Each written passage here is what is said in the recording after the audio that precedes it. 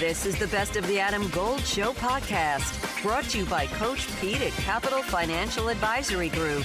Visit us at capitalfinancialusa.com. A finalist for the North Carolina Sports Writer of the Year, Brendan Marks, joins us on the Adam Gold Show. How are you, sir? Hey, I'm doing well. Thanks for having me. Pleasure is mine. Congratulations on finalist honors. I wish you luck. All right, let's get to last night's game. Duke came in coming off a rather maybe humiliating is not the right word, but a thorough beating at the hands of Purdue. And Purdue might be the best or one of the best teams in the country, to be perfectly honest. They look really good again.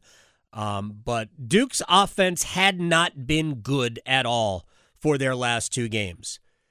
Did they turn it around, or did they just play much better defensively and it made it easier? I think that they're starting to figure out the formula. And I think that, you look at this team and the offense is still not beautiful. It is not a thing of art by any means. I think Duke is still shooting, well under the national average from three. Yeah, they're not even shooting 30% from three as a team right now. That's obviously not going to cut it in the long run. But also they realize, like, hey, look, we've got three different guys who are all, very capable post players that are bigger than 6'10". Duke is the sixth biggest team in the country. So we're going to live inside. We're going to go to the glass. We're going to attack it. And even if we miss a bunch of shots, we're going to eat the offensive boards. And that's really what you saw last night. That's how Duke was able to be effective. And I think that is sort of going to be the formula for them, at least in the interim, until they're able to get some of their guards going. But obviously a very, tough physical win last night and sort of a reversal of what we saw against Purdue. All right. Also, two of these players that have not, that maybe haven't hit their stride yet are really just coming into the season. Derek Lively didn't really practice for a while. He's slowly been working into it. I'm not sure last night wasn't his best game. Derek Whitehead, obviously, also because he had missed more time, and it's going to take him maybe a little bit more time. But I thought there were moments where both guys looked really comfortable. How close are we, you think, to seeing what they can really provide?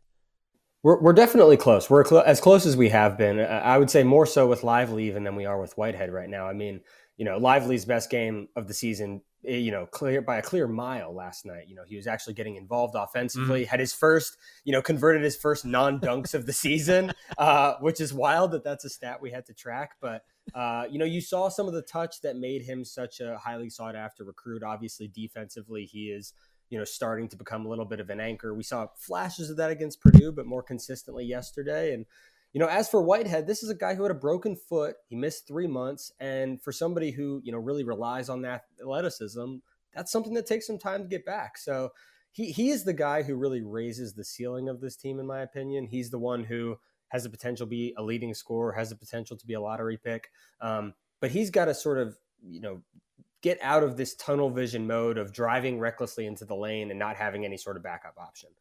Once he gets to that point, I think that's where we're going to see him sort of start to grow into his role, but certainly encouraging from Lively, especially last night. Brendan Marks from The Athletic is joining us here on the Adam Gold Show at Brendan R. Marks on Twitter. Jeremy Roach is the leader. He's the primary ball handler, but he really shares those duties with Tyrese Proctor. How is that working together? Almost like they have to take turns initiating offense. Is Proctor getting better at that?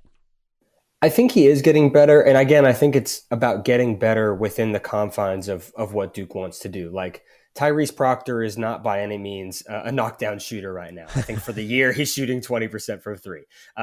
His offensive efficiency is the worst on the team, and it's not really close.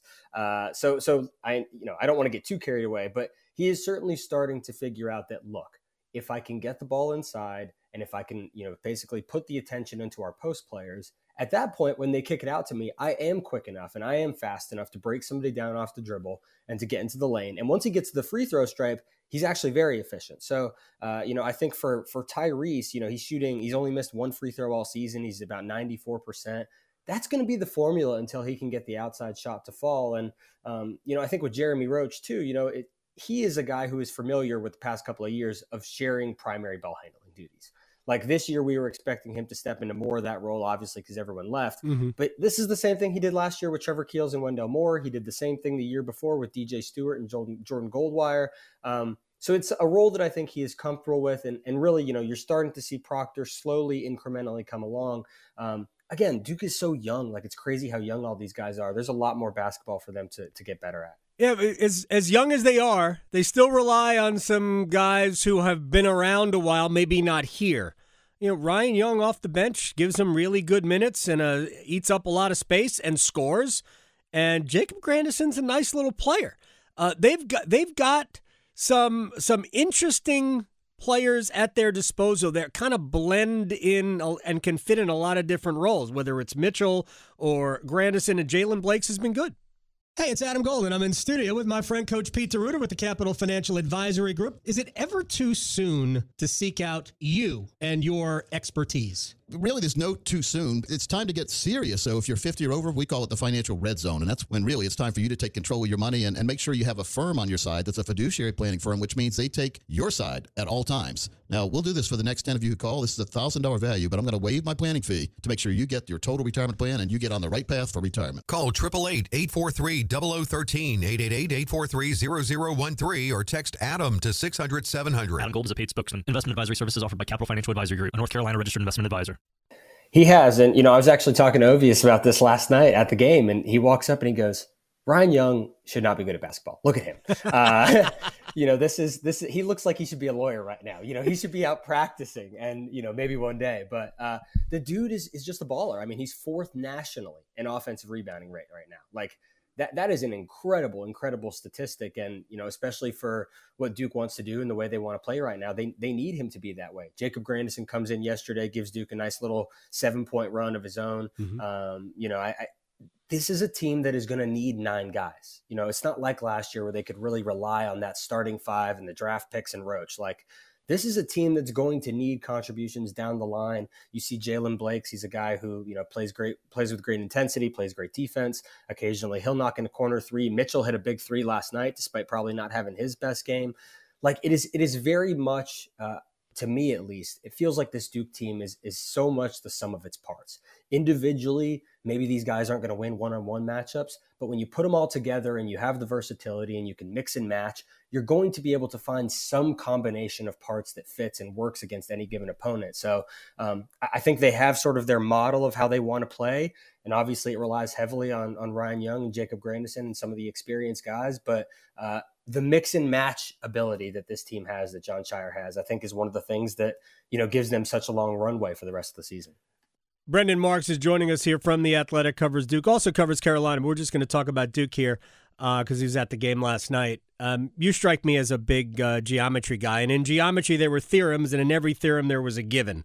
Whatever combination that Duke has on the court is the given Kyle Filipowski. Yes. And it's bonkers that it is. But this dude is crazy skilled. I mean, people that are as big as he is are not supposed to be able to do the things that he does. Like, I was always really impressed last year, obviously, by Paolo Banchero. We see what he's doing in the NBA right now. I saw last night, I think he passed Shaq's, first 15-game scoring mark with the Magic. We knew that guy was going to be good. Kyle Filipowski, not the same case. He was a top 5 recruit, but we heard over the summer, maybe he was struggling. Maybe he looked a little sort of behind the 8 ball, didn't necessarily play with the intensity or the speed that Duke needed him to. Garbage. It's all garbage. I mean, the guy is, the number one option, especially, when I was out in Portland watching them, there were certain stretches of the game, most of the Oregon State game, where if he didn't get a touch, it was a wasted offensive possession. So you look at what he does shooting the ball, you look at what he does attacking the rim, you look at him, getting to the free throw stripe, obviously the rebounding, he continues to improve. To me, he looks like Duke's best pro prospect right now. And frankly, I'll be interested to see if he can sort of maintain this standing as Lively and Whitehead get back to, sort of the pedigree that we expected of them. But Filipowski, absolutely, he's the focal point. He's option A1, and everything else Duke does stems from him. What do you think Duke, and this is in terms of their offense, what does Duke miss the most that you think they need, or not have enough of that you think they need? It's 3-point shooting. It's not even close. I mean, right now you go and you look at these guys who were sort of hailed as shooters coming in. Tyrese Proctor was supposed to be, a plus shooter for them. 7 of 35, 20% of the year. Jalen Blake's had hit a couple in the first few games of the season. You thought, okay, maybe this is sustainable. Maybe it's not. He drops to 31%. Jeremy Roach hit, I think, 4 threes in the first game of the season. He's now down to 30%. So we haven't really seen the strides from him that we expected. Filipowski has sort of been as advertised, about 36%. That's, for everything else that dude's given you, you take that. But this is a team that's still without the threat of a 3-point ball. Teams are going to continue to sag off them. They're going to continue to ask them to take those shots. And, it's funny. Somebody asked Chris Holtman last night, not disrespectfully, but Whitehead made that 3 and Mitchell made that 3. And are those shots that you guys can live with? And you can see him sort of figuring out, what is the most PG way that I can say, absolutely, we'll let them take those shots. So, until Duke is able to do that, we're not going to see this offense at its full efficiency. But if they're able to add even a little bit more floor spacing, if you're just a little bit more, and you combine that with the offensive rebounding and the inside scoring they have, it's going to make Duke a really tough offensive out. But they're just not there right now.